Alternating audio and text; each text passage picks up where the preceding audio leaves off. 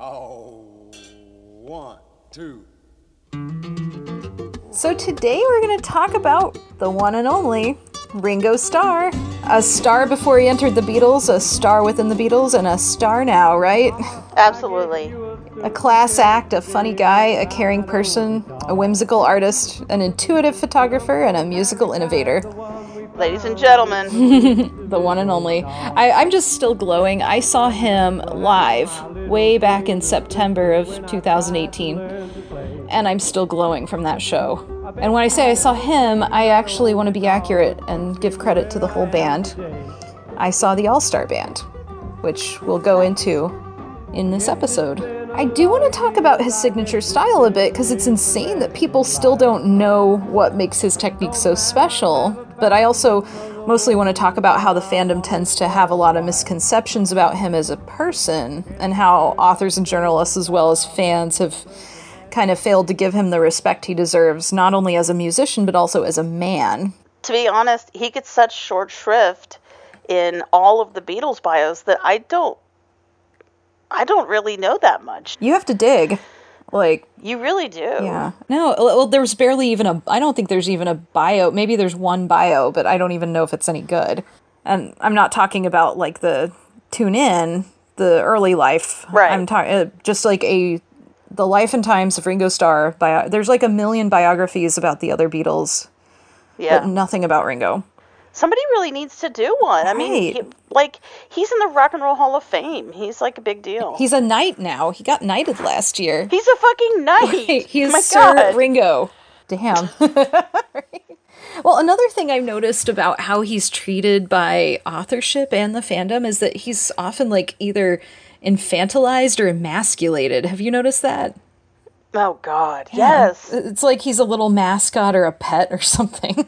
Men who think they're funny, when they make a Beatles joke, they'll be like, whoa, and throw the scraps to Ringo. Yeah. Or something like that. He's always sort of just the butt of the joke. Right. Like he is in that Beatles cartoon. I'm thinking of a family. There was some stupid Family Guy little cutaway. Yeah, that type of thing. Yeah, where they're like, oh, Ringo, you wrote a song, we're going to stick it on the refrigerator. I guess. Well, and the irony is that, all the other Beatles love him so much. Oh my too. God, they all adore him. And they all worked with him after the Beatles broke up. Right. All 3 of the other guys were like, yeah, let's do stuff together, Ringo. I think a lot of that stems from how he was portrayed in things like the Beatles cartoon and Help and A Hard Day's Night. But mostly the Beatles cartoon, he was kind of the fall guy. They just have him being hey guys, I'm a goofy idiot. No, that one is terrible. That one where he's literally walking into walls. He's worse than Homer Simpson. Yes, yeah, he has no lucidity or intention whatsoever with how he goes about things in the Beatles cartoon. He's just Ringo bobbing along. I would say that all 4 of the guys' characters and personalities are really oversimplified in the 2 main films, The Hard Day's Night and Help, but Sure. I feel like people are able to see that the movie version of the other guys is clearly a one-dimensional caricature, but in Ringo's case, they just buy into the caricature of him. It's funny because in A Hard Day's Night, he's sort of like a sad sack. You know, he's like the lonely, and there's all this stuff about how they pick on him. Yeah. Which they don't at all. No. I don't know how that got put in, but whatever. He's also the focus of the movie. You know? Yeah. The movie's following him, and he gets the most lines and that type of stuff. That's true. He gets to be showcased as the star, but at the same time, all the guys are kind of ganging up on him. Yeah, he's got to have some antagonist. You know, it's just a plot device. Mm-hmm. But as you said, it's like people. It's like people saw A Hard Day's Night and they assumed it was real or something. Right. They thought it was a documentary. They thought it was, yeah, exactly. They thought it was a documentary. Even though they have a fake manager and a fake roadie. That's real.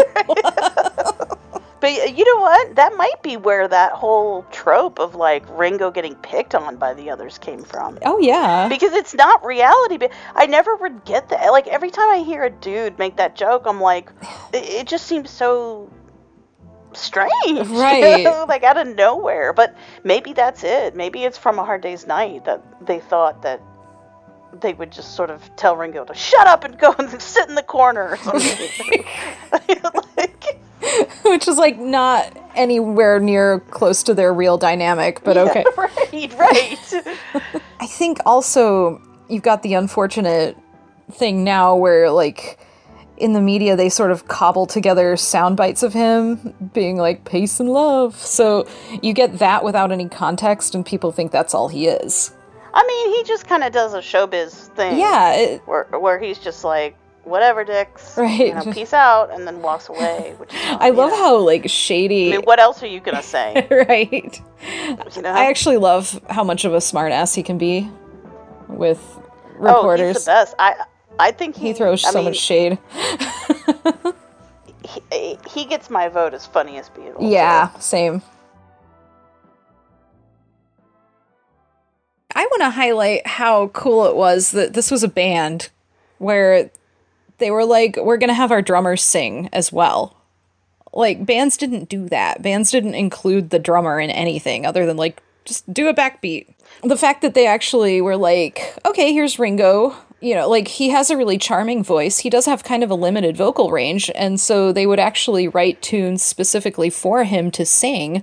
I think that's remarkable. That shows how much they respected him as a person. Yeah. Well, and how popular he was.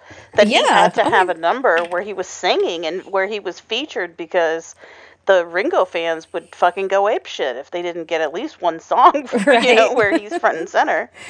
And, like, if you've seen the footage of him tearing away at the drums while he's singing, oh my god, like, people don't understand how hard it is to do a vocal and a complicated drum part at the same time. Mm-hmm. Like, when he's doing Boys live, that's just... And he still does it that good, too, at 78. Nice. Yeah, he still does it. Like, it was in the set at the show I was at, and he still tore it up like crazy.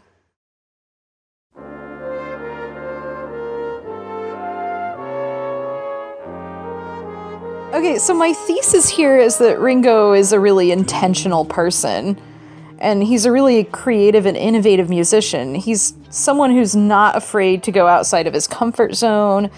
Basically, what I'm trying to say is this is a person who's, with his background, the way he grew up, the level of poverty he grew up in, the amount of childhood illnesses this guy survived. If he chose to live in fear and take the safer route in life, nobody would give him a hard time for it. But dude chose to take a lot of risks in order to design the life he wanted, and that is so ballsy to me. Like, I think he really had a lot of courage. I think he knew that what he was doing was risky, but he did it anyway because that's what he wanted to do. I also think that he's a really emotionally intelligent person, and he seems to intuitively understand people on that emotional level. He's talked about all the other Beatles and, like, their personalities and why they are the way they are in, like, I wouldn't say a ton of detail, but enough detail to let me know that he's got a pretty nuanced understanding of how all of them tick. The way he talks about each of them with, like, so much love and respect. Oh, yeah. And understanding. Because it's one thing to, it's like, of course he knows them. Yeah. Because they worked together for a long time and they were all shoved up against each other for years, right. You know. But, like, he respects them, too. Yeah. You know, it's not just, like, he knows them in, like, a forced kind of scenario. Yeah. But, like, he cares about them and he respects what makes each man the man that he is. Yes. You know? And he can speak to all those factors in all of those people. Didn't John have a quote about, if Ringo was on your side, you knew you were right? I think it's just because, like, he would make an effort because he loves all of them, you know? Yeah. He doesn't just love one of them. He loves all three of those guys. Mm-hmm. So he would make an effort to see whatever it is from everybody's point of view. Any sort of feedback that he gave would be in the interest of making peace and, like, showing everybody respect and love. Mm-hmm.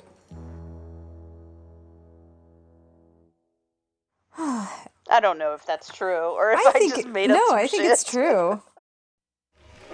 Good evening, ladies and gentlemen. And a very, very, very good welcome to the Edge Hill Social Club. Aye, aye. Your hosts for this evening is us, per usual. It's the Tommy Cartwright. All right, everybody, keep a shine in your nose and your clothes clean.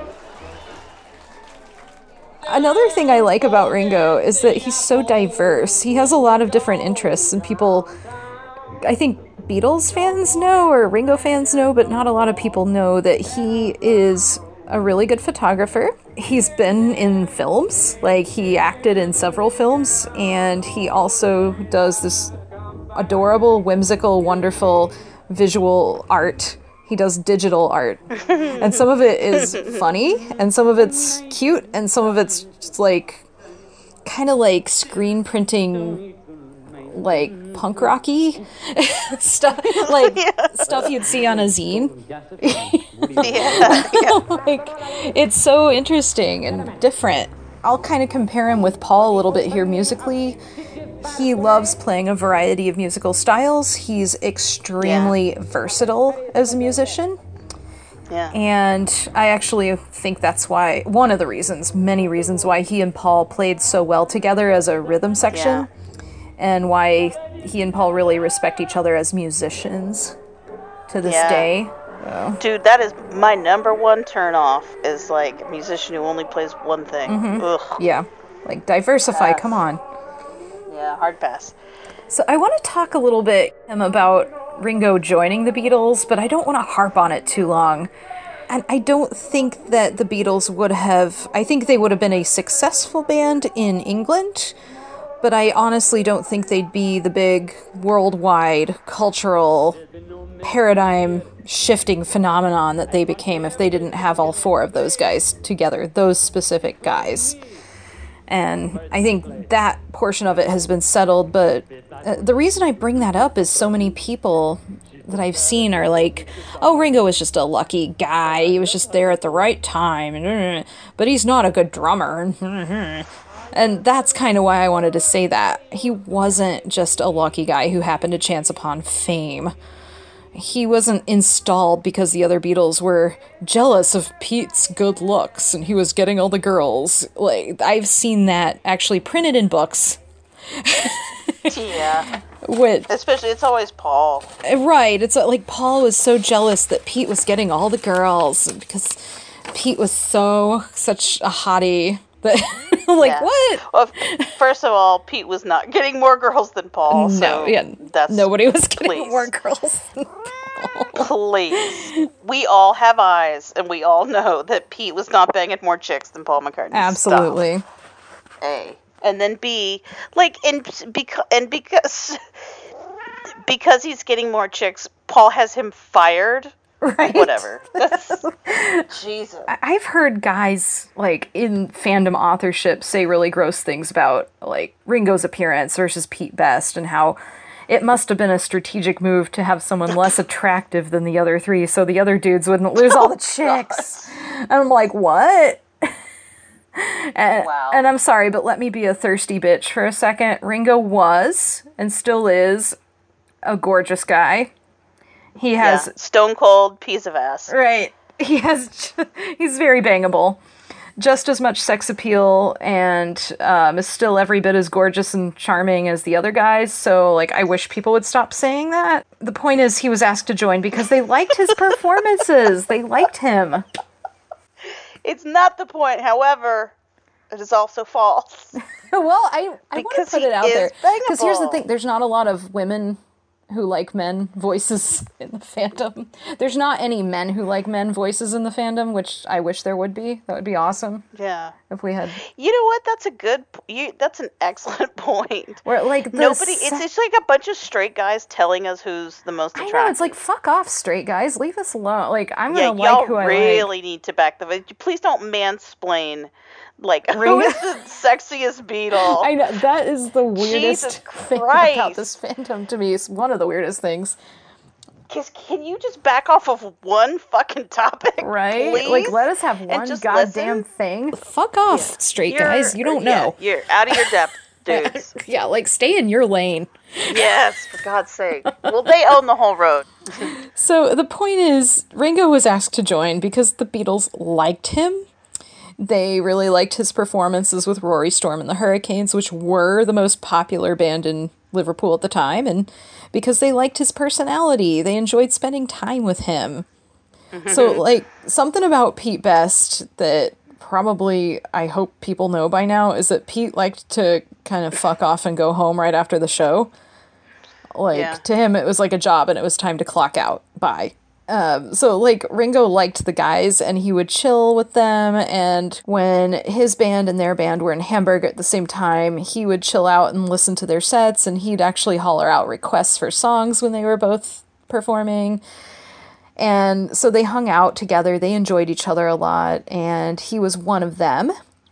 Yeah. And I think they knew that from the beginning of their relationship with him. And they chose him because they liked him. Yeah. And because they knew he would add way more than just a beat to their music. And he was a special talent, and they knew it.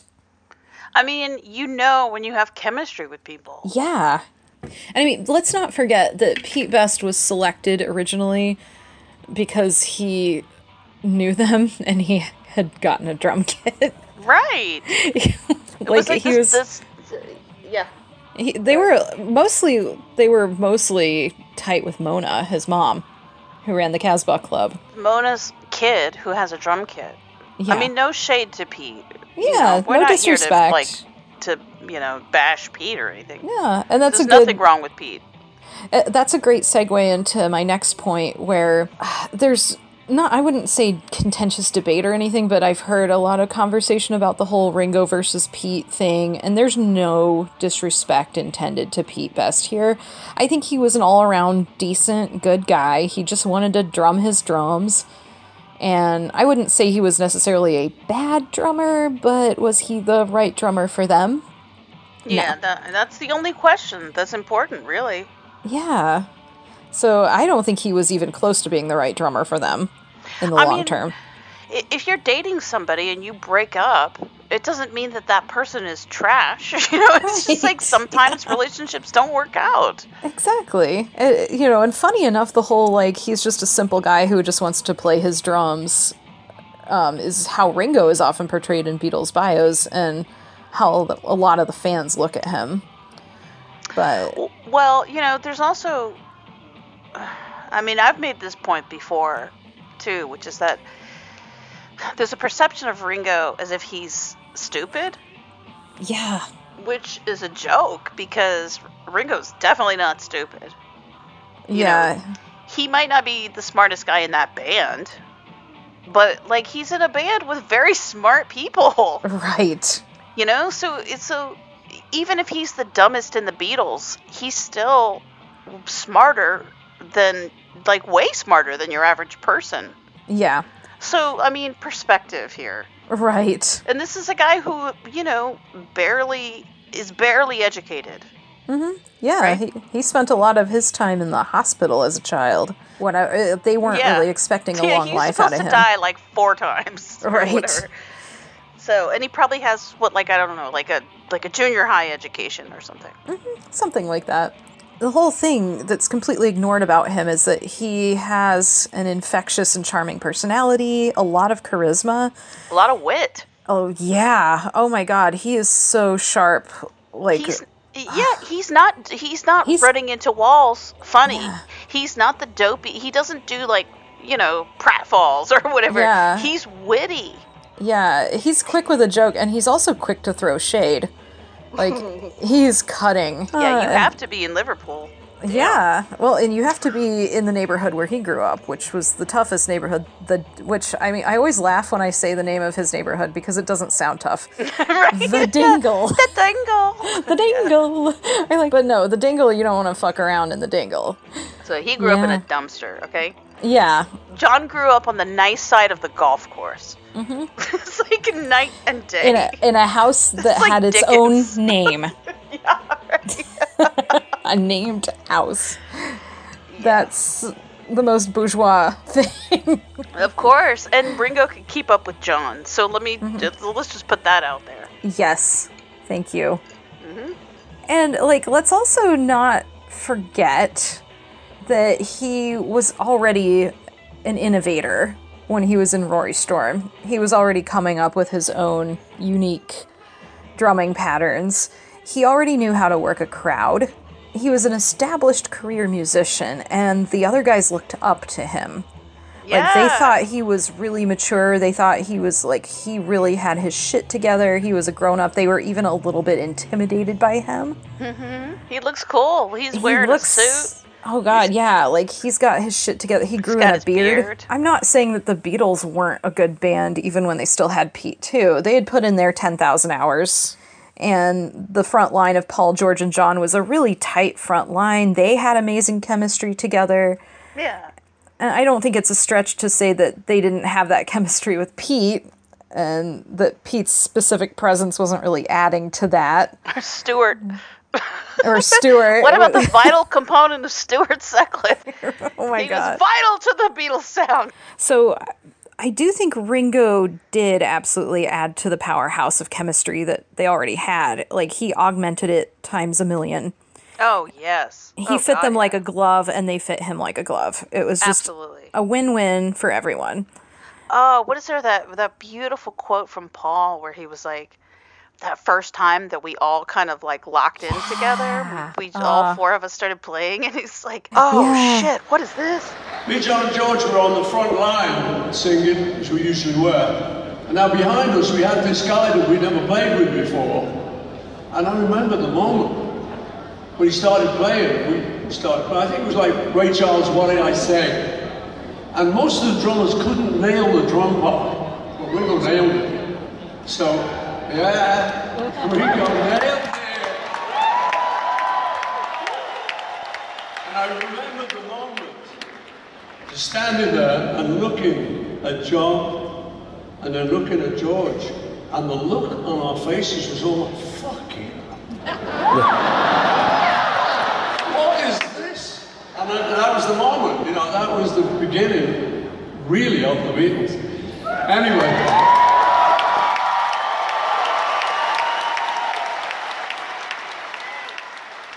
Like, they'd been calling themselves the Beatles, but they really were the Beatles for real when Ringo joined the band. Well, he has, like, there's a looseness to his playing at the same time that he has, like, the perfect timing. Mm-hmm. Like, you can't sort of bottle that. It's very hard to be loose and be tight at the same time. Yeah, I love how you frame that, too. And Paul is kind of like that too, though. You know, it's like Paul he always keeps it super tight, but it's like in that framework, he really like lets go. Oh yeah, the two of them have crazy chemistry, I think. Yeah. So, like, I think Ringo really liked them, and he rather willingly joined them when he already had a steady paying gig that was a pretty sure thing for him. They were at Butlin's holiday camp, him and the Hurricanes. And that was a pretty good gig for a local band back then. He was making money. He had a lot of professional clout. He had a lot of respect in that music scene. He was super popular in the most popular band. And he was nice enough to give them a little bit of notice. Say, hey, I'm noping out. I'm going with the Beatles. Sorry, yo. He didn't have to ruminate over the decision. Like, he said himself that he loved that front line. Like, those are his words. He was like, John, Paul, and George, I just love that front line. He saw something really special in them. He wanted to be a part of it. And I think that's also a really special thing. I would like to argue and put forth the thesis that for most of his life, he lived very intentionally. And what I mean by that is that he worked hard to recover from the ailments that he experienced as a young person. And if anyone knows what recovery is and how to do it, it's Ringo. People who haven't been ill for long periods of time or haven't had loved ones in that situation have no idea how hard someone has to actually work and how resilient they need to be in order to come back from something like that. And he not only did it multiple times as a child growing up, but he had to do it again as an adult. And he knows how to overcome adversity and shine. So we all know that he was inspired into music by playing kind of this rehabilitative music game in the hospital when he was a preteen. And he always wanted to play the drum. And when he got out, he became obsessed with becoming a drummer. And guess what Ringo did? He became a fucking drummer. And not only did he become a drummer, he became the world's most influential rock and roll drummer that ever was. Oh my god, he did what? He made a drum kit out of goddamn biscuit tins. Well, here's the thing, he didn't have any money. He realized he couldn't afford much, so he learned really early on how to be very innovative and creative and how to get the most variety of sound out of minimal equipment. So it's not like he could go to the music shop and buy a whole drum kit. He had to be really creative and think outside of the box from the start. Necessity is the mother of invention. And another example of Ringo being intentional in his living to me is that when it came time to make that ultimate decision about his career trajectory, so not joining the Beatles, but becoming a musician, when he began playing with bands and he got himself established as a local musician, he was also at an age where he was eligible to begin an apprenticeship as a pipe fitter, which I know to most listeners might sound like a really simple blue-collar job, but in his demographic and where he grew up, it would be a huge upgrade for him. For sure. Yeah, guaranteed secure income. He'd be able to support a family off of it. I would imagine it was likely a union job with some kind of benefits package. Yeah, most people wouldn't turn that down now. Right. So there was this kind of like dinner table intervention with his family. Not just his parents, but like his extended family, and he was actually engaged to a young lady at the time, and that didn't work out. But his fiance at the time, they were trying to persuade him really seriously to take this fucking pipe fitting job, and in their particular situation, it was the more sensible thing to do. Sure. And like he said at that moment, he made a conscious decision that for him it was going to be being a musician or nothing. So just imagine having your whole family sitting you down at the table and being like, no, this is not smart, you need to do this. And you're like, no, I'm going to be comfortable taking this risk, and I'm going to go outside of the comfort zone. Well, he must have had a lot of confidence in himself, because that is a crazy thing to do. It is. And aren't we glad he did it, though? Because I think he knew it was going to be a slog, but I think he was willing and committed to go through with it. It's the same theme. When he returned from rehab in 1989, when he got out of that, that's when he formed the All-Star Band. And you have to remember that this guy hadn't really actually toured since he'd been with the Beatles, so 1966, and this was 1989. So this is like 23 years of not actually living the tour life. But he just kind of knew that with his celebrity's income and the fact that he had access to every mind-altering substance on the planet, and celebrities are surrounded by enablers who aren't gonna like tell them no, he needed some kind of project and some kind of goal to aspire to, and something to bring purpose to his life. And like when he and his wife Barbara had gotten really deep into their substance abuse problems, he'd kind of gotten a bit lost. So I think that his thing was, since he was a musician, why not begin actively making music again, and why not form a band? And I think this was a fantastic idea, as he's now 30 years sober, and the band itself it's always a rotating lineup, but it's celebrating its 30-year anniversary this year. So in his lifestyle choices, his projects, his relationships, the charities and causes he spearheads with Barbara, I think he's a very intentional and intelligent person. And so I don't want to hear another word about how he's some silly, goofy, lucky goober who happened to luck upon the Beatles. Another thing I love about him is that he has a long-running track record of being a really compassionate and socially aware, socially progressive person. So in October of 1964, the Beatles did an interview for Playboy. In which George and Ringo spend most of their time trolling the interviewer for being randomly homophobic for no particular reason. And if you haven't read it, you can find it on the Beatles interview database. It's highly recommended, very funny. The guys are great in it, and they do troll him. So at one point, the interview asked them if they'd met various women who were connected with the Profumo sex scandal. And Ringo says he met April Ashley. And for those who don't know, April Ashley was a trans woman. And it's not connected, I don't think, with Profumo.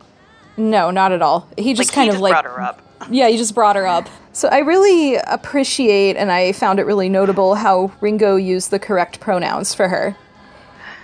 Yes, in 1964. Right, way before people were even expecting anybody to be conscious of that.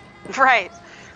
And the interviewer, in a very, shall I say, period-typical way, brings it up by saying, well, isn't she the one who used to be a man, changed her sex, and married into nobility? And Ringo says, this is cute, he says, she swears at me, you know, but when she sobers up, she apologizes, which is really cute. And that sounds like John. Yeah.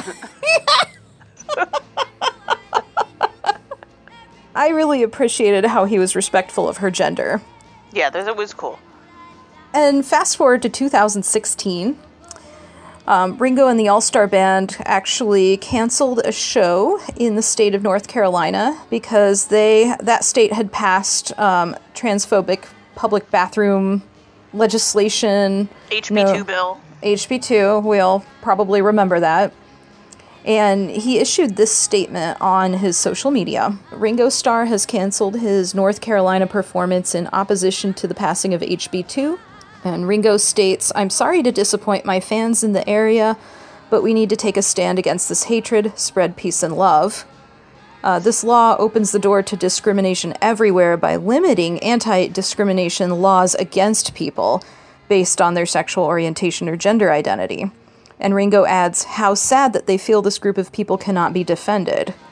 He asks that we all support organizations that are fighting to overturn this law in whatever way we can.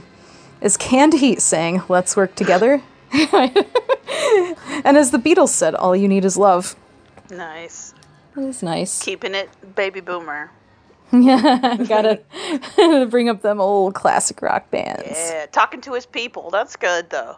Yeah, that is good. Again, it's like, this is a person who could totally get away with maybe, like, ignoring it or what, you know. Yeah. Like, it doesn't apply to me, so therefore, what can I do? The people want to see the show.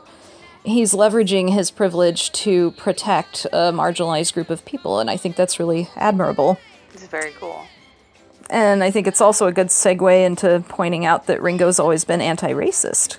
So Datebook quoted him in 1965 as saying, segregation is a lot of rubbish.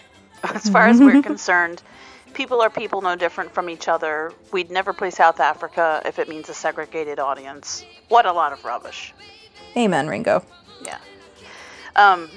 Racial equality is hardly a radical concept, of course, but when it came to putting their money where their mouths were, the Beatles did refuse to play segregated audiences in 65 and 66. Yeah, I found a little Reuters news blurb from 2011 where it was talking about a Beatles contract for a 1965 California concert.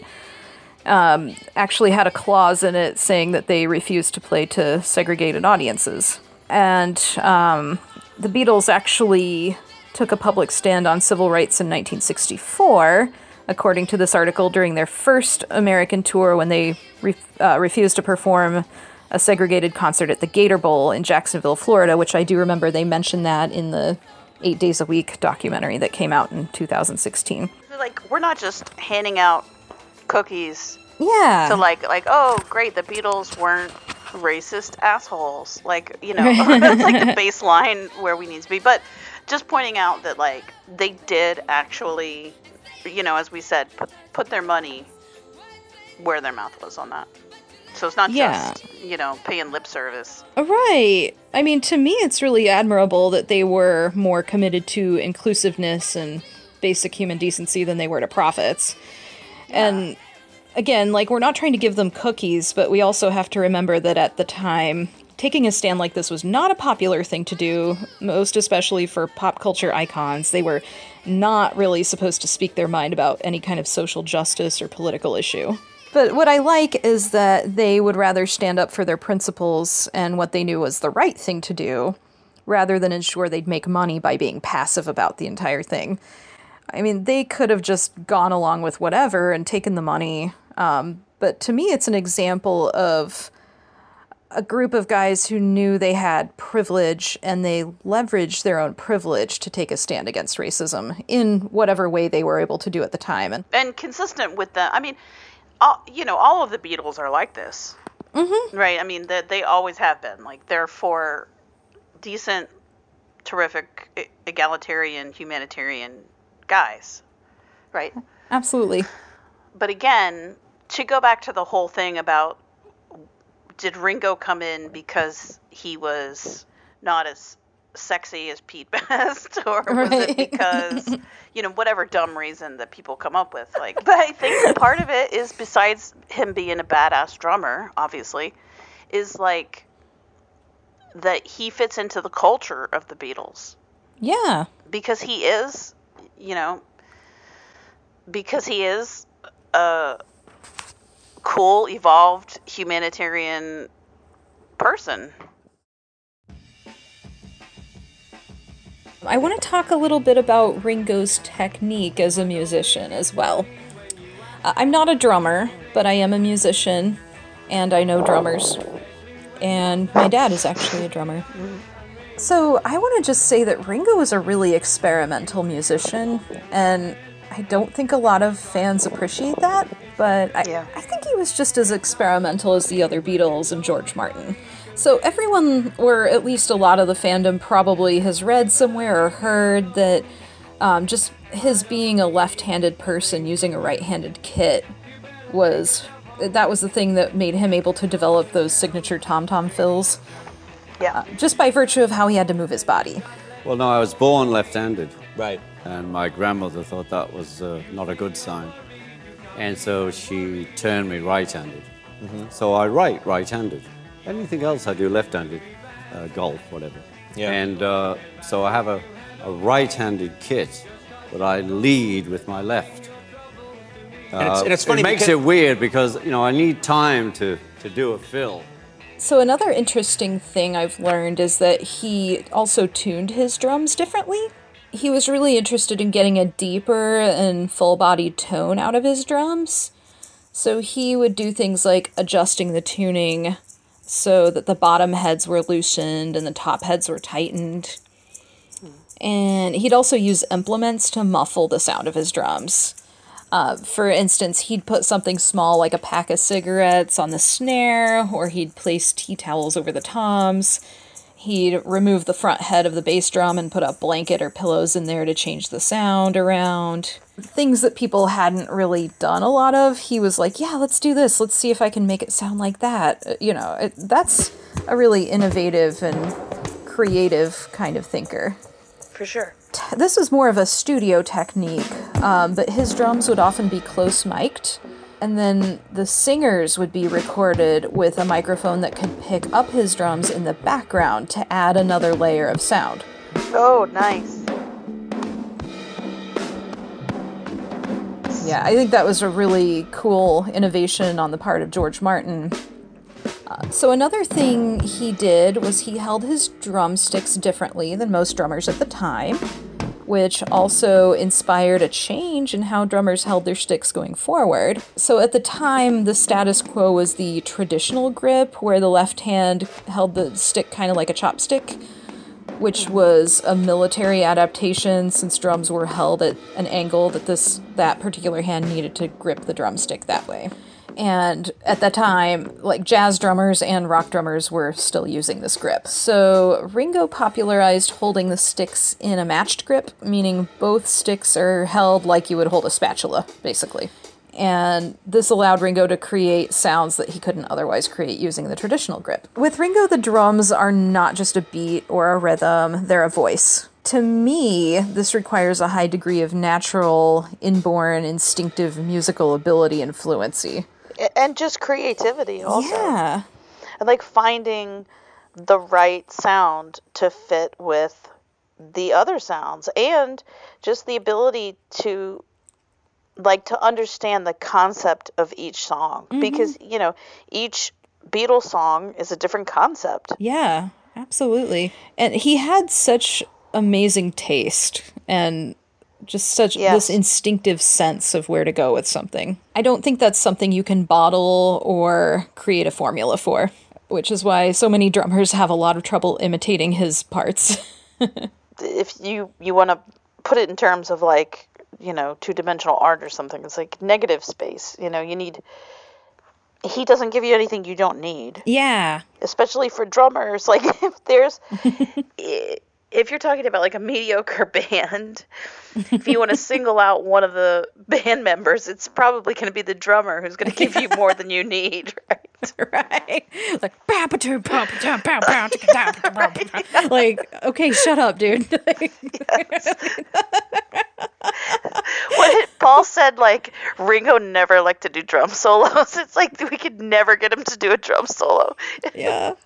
He just thought it was too much. It's a God-given gift. I have great time. And I'm not trying to be like the showstopper drummer. I mean, I feel the drums are in its place. That's what they do. And if you're singing, there's no reason for me to do a fill because you're singing the damn song. But I'll bring you up and I'll bring you down. I'll get crazy with you if you want to. And that's just always how I've felt about drums. It was never the reason to buy a record was, listen to the drums. Dave Grohl from the Foo Fighters and of Nirvana fame called him the king of feel at some point. That sounds creepy. Yeah, the king of feel. It sounds kind of dirty. Sounds like the Makeout King or something. The Makeout King. The king of feel. The king of feels. Like the second baseman. Yeah. Oh, God. Ringo's timing is also super on point. He's like a human metronome. And it's so impeccable that it actually allowed the Beatles to record dozens of takes of the same song. And they'd be able to move a drum track from a different take onto the most ideal take because they were so consistent. So that's pretty awesome. That's very awesome. And helpful. It is helpful. It's handy. So I have seen and heard some people on the internet usually. Oh, people on the internet. Not drummers or musicians, put his drum parts down for being simple. So many of the parts may actually be simple, but they're not all simple. And I would argue that he has good taste, meaning just because his drumming serves each song's individual feel, it's apparent that he's hearing the music itself and giving it the drum part it needs. He's not so concerned about crafting the flashiest drum parts he can. And at one point he has said that when he was growing up, he would listen to an entire song and how all the instruments fit together, not just the drum part, even if the drums were the instrument he was passionate about and the ones that he wanted to play. Yeah, I absolutely believe that, because that's how his drum tracks sound. Yeah. I think that's how Paul plays also. Yeah, him and Paul are remarkably similar to one another. Well, Paul's, his bass lines are, it's like if you listen to them, you're like, holy shit. But if you don't pay attention to them, if you're not listening to them, then it's not like they hit you over the head. Right. They're not too much. They're just what the song needs. They're part of the tapestry of the song. I'd like to play a clip of something with bass and drums isolated.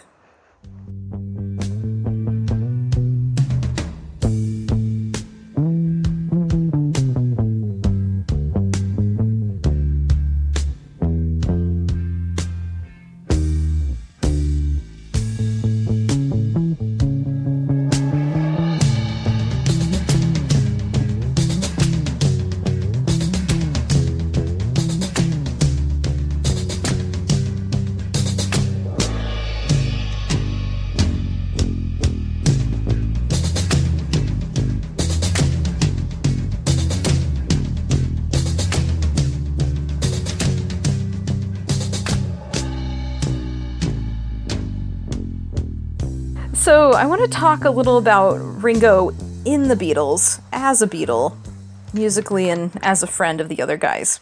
When he was their newly minted drummer and George Martin wanted to just stick a session player on their first record, they weren't happy with that. And that didn't fly. So, I think they really went to bat for him and were like, no, dude, this is our drummer. If we get to play on the record, he gets to play on the record. Yeah. And I could see where George Martin is coming from, because if he's just trying to get a tight sound, they're not a jazz combo. Right. So, he's not really coming from the standpoint where, your drummer has to be unique and do his own thing, It's like he just wants somebody who's going to do He was following, whatever. He was following the standards of the time for an A&R professional. Yeah. It's Right. we have to remember that it was really unique that the Beatles got to play their own instruments in the studio, that they weren't just laying down vocal tracks with session players doing all the instrumentation like most bands back then. Well, that's the thing with the Beatles. They're not, it's like they weren't supposed to write their own material. They weren't supposed to have two lead singers. They weren't supposed to, have all these different experiments in each song. It's like they broke a lot of rules along the way. Like we were saying in another episode, it's like they weren't supposed to all be able to talk and be funny and be cute, and it's usually you have one or two. If you're lucky, you've got one or two cute guys in the band, and the rest of them are homely or whatever. But it's like to have four cute, funny, smart, witty, creative guys in one band it's like overload. Yeah. Yeah, they broke every rule. And later on in the band's trajectory, when Ringo kind of got tired of their shit during the White Album, he got fed up and he disappeared to Sardinia to kind of regroup and figure out what his next move was in life. They were all sending him telegrams, begging him to come back. And when he decided to come back and he returned to the studio, his drum kit was covered in flowers. And I think there might have been a welcome home banner or something. And I love how in Anthology, Paul actually did acknowledge that they'd realized they'd been taking him for granted and not making an effort to let him know that they really appreciated him at that moment. Oh, man. They absolutely didn't want to lose him. He was not considered... they... By and large, until John said some shit about bringing Clapton in for George. By and large, that notwithstanding, isolated incident, whatever. I don't think they considered each other replaceable people. So I think also the other three Beatles really loved him, and in subsequent years, all three of them had nothing but good things to say about him in terms of his personality and his talent as a musician. I think he was a vital and essential part of their chemistry and their magic. He was a co-collaborator. He was not just a passive guy sitting there at his drum kit waiting for orders.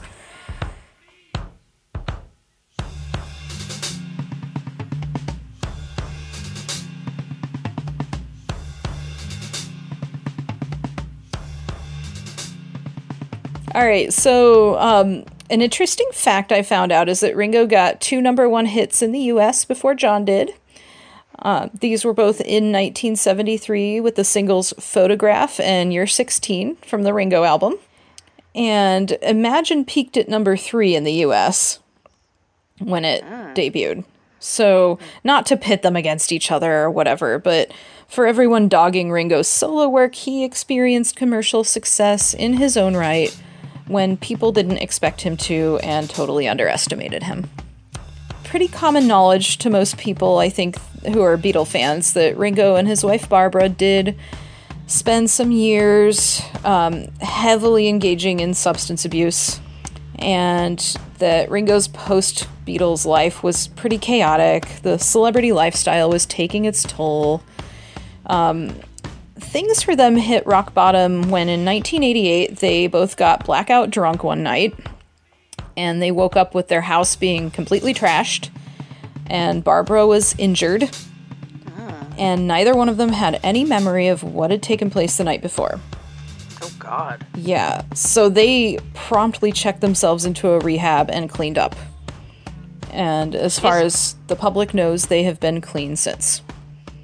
Wow. Yeah.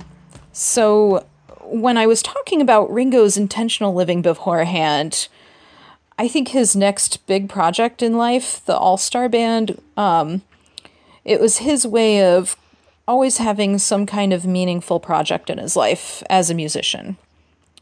His rationale behind the band was like, well, I need to do something to keep myself engaged. And what better thing to do than music? And he's credited it for being one of the things that, other than his love of his wife, Barbara, it's been one of the things that helped him stay sober for going on 30 years. They're still sober to this day, and they're still happily married.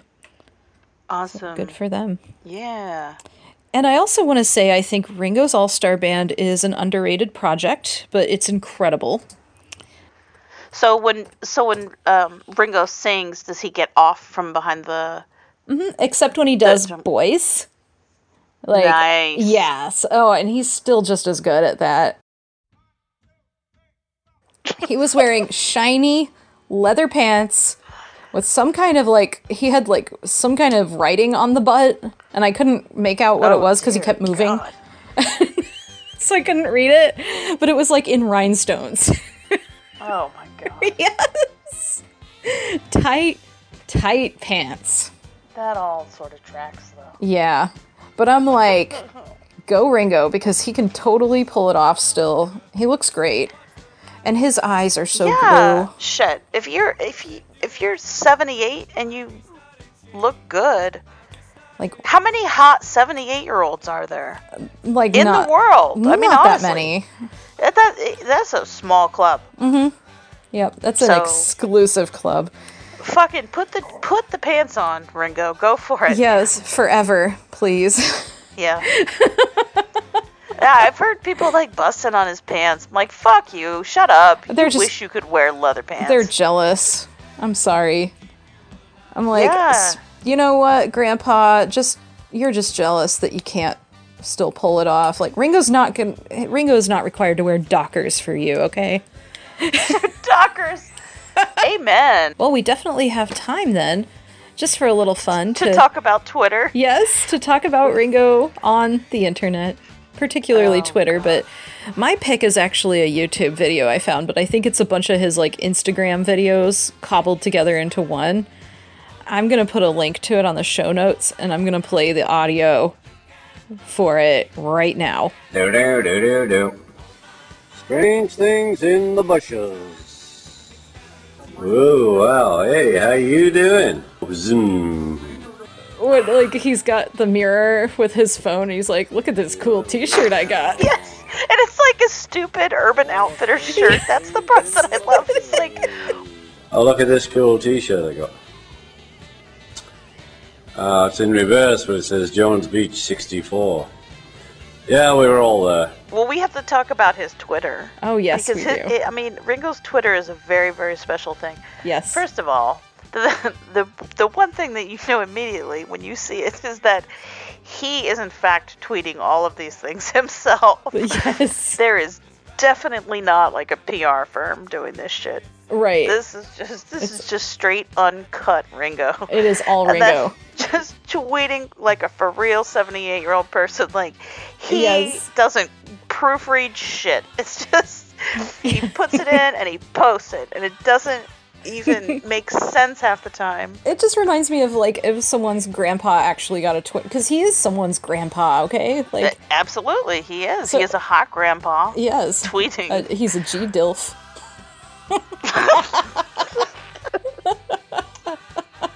Wow. Yeah, I guess he is.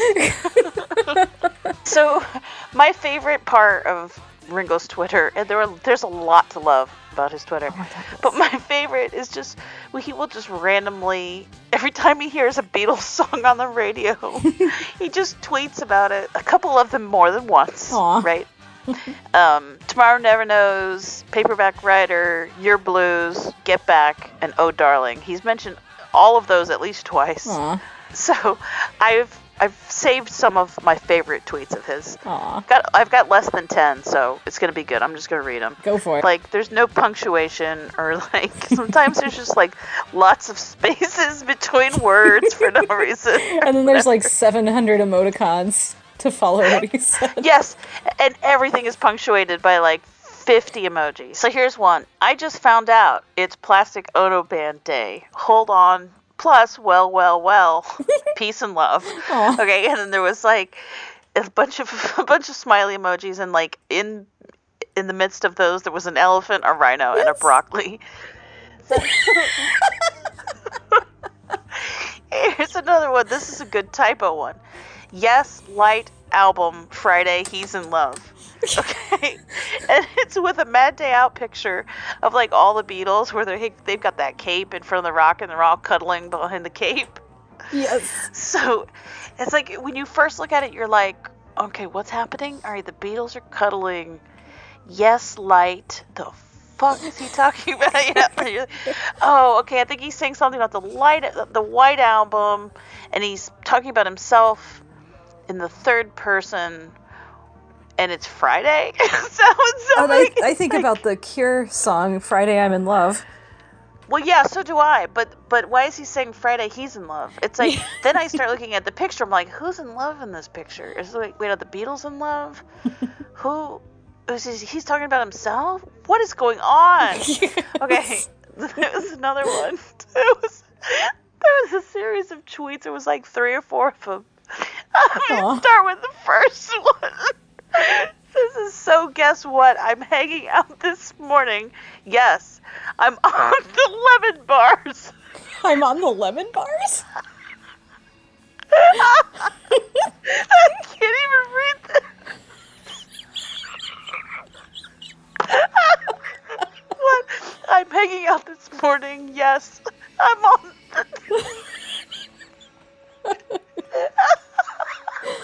I'm sorry. I'm on the lemon bars. Not the lemon bars. The lemon bars. I'm just thinking about lemon bars now. Hashtag Lennon bus. Oh, Lennon bus. Peace, love. Okay. But it's all in one tweet. So this is, yes, I'm on the lemon bars. Not the lemon bars.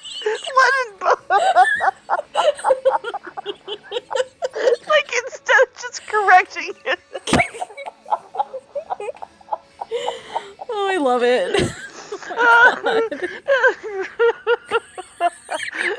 Oh my god. And by the way, I still don't know what the Lennon bus is. But Ringo was on it. And then in the second tweet was like a picture of him on the Lennon bus. But it just looks like he's on a shitty Greyhound or something. This one's just cute. Man, I heard on the radio, Paperback Writer.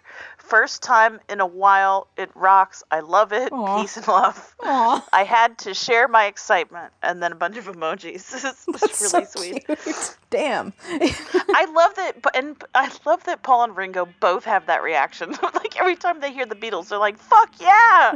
God damn it, we were hot." That's awesome. Like, they both love the Beatles so much. I love that. This was, I don't think he even wrote anything. He just randomly tweeted a picture of, like, a sandwich board that said, women's rights are human rights. I was like, that's amazing. Awesome. I love him. With, like, emojis. Yeah, that was super cool. And then there's another one that just says, I love the White Album. This one was so sweet. That's all he tweeted. I love the White Album, and it was this amazing picture of John and Paul in their white suits in India singing together with their guitars, like on the steps or whatever. And Ringo is like sitting to the side of them and just kind of like watching them lovingly. Aww. It was so sweet. That is amazing. There's a lot of pictures of him and Joe Walsh Yes. And him and Paul. Like, he just loves to tweet pictures of his bros. Mm-hmm. You know? It's so cute. Okay, and then I've got two more. Right? So, this one is amazing. This was right before the Ron Howard 8 Days a Week movie, okay? So he tweeted, "I'm getting excited. Premiere of 8 Days a Week tonight. My friend Paul and I will be the peace and love." Now, I'm pretty sure he meant to tweet, "My friend Paul and I will be there. Yeah. Peace and love." Right. But I love that it came out, "My friend Paul and I will be the peace and You love." will be it. It's like little subconscious. You know? Be the change you want to see in the world. Be the peace and love. My favorite Ringo tweet recently was a picture from, like, late 66. Yes, like, yes. Neil It's like, and Mal and all the Beatles standing together in a picture. And then Ringo posts that, and they all have a mustache. And he goes, "Wow, that's a whole lot of mustache. Peace and love." and then my all-time favorite tweet that he's ever sent is that fucking truly adorable picture. There's a two pictures side by side. There's a picture of Paul and Ringo back to back. Oh, yeah. In like 1963, Yes. and then there's another one in like 2018. Yes. And he just wrote, "Some things never change," Aw. and tweeted these pictures together, and they're fucking so adorable. They look like, they really do look like brothers. They do. They look like their mom put them together and made them stand like that. And that, like, 50 years later, they were recreating the photo. Yes. So that was just like that was my little adventure through Ringo's Twitter feed. Yay! Here's to Ringo Starr, Richard Starkey, born Liverpool, best drummer in the world.